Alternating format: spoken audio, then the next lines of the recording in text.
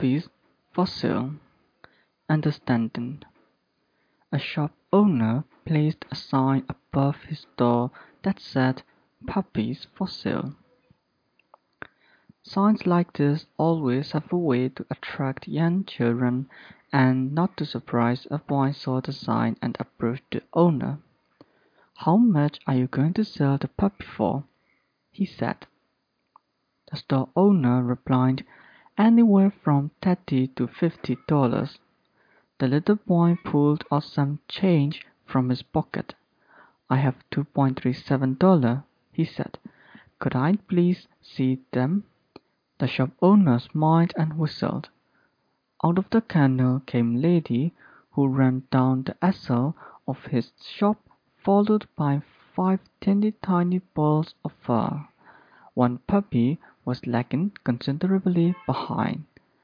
Immediately the little boy signed out the lagging lame puppy and said, "What's wrong with the little dog?" The shop owner explained that the veterinarian had examined the little puppy and had discovered it didn't have a hip socket. It would always lame.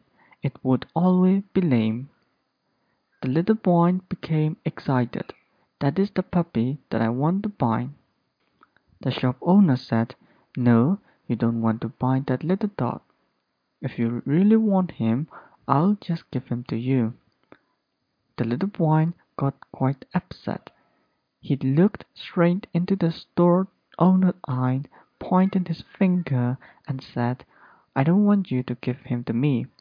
That little boy is worth every bit as much as all the dogs, and I'll pay full price. In fact, I'll give you $2.37 now and 50 cents a man until I get him paid for." The shop owner countered, "You really don't want to buy that little dog. He is never going to be able to run and jump and play with you like the other puppies." To his surprise, the little boy reached out and rolled up his pant leg to reveal a badly twisted, crippled left leg supported by a big metal brace. He looked up at the door owner and softly replied, "Well, I don't run so well myself, and the little puppy will need someone who understands."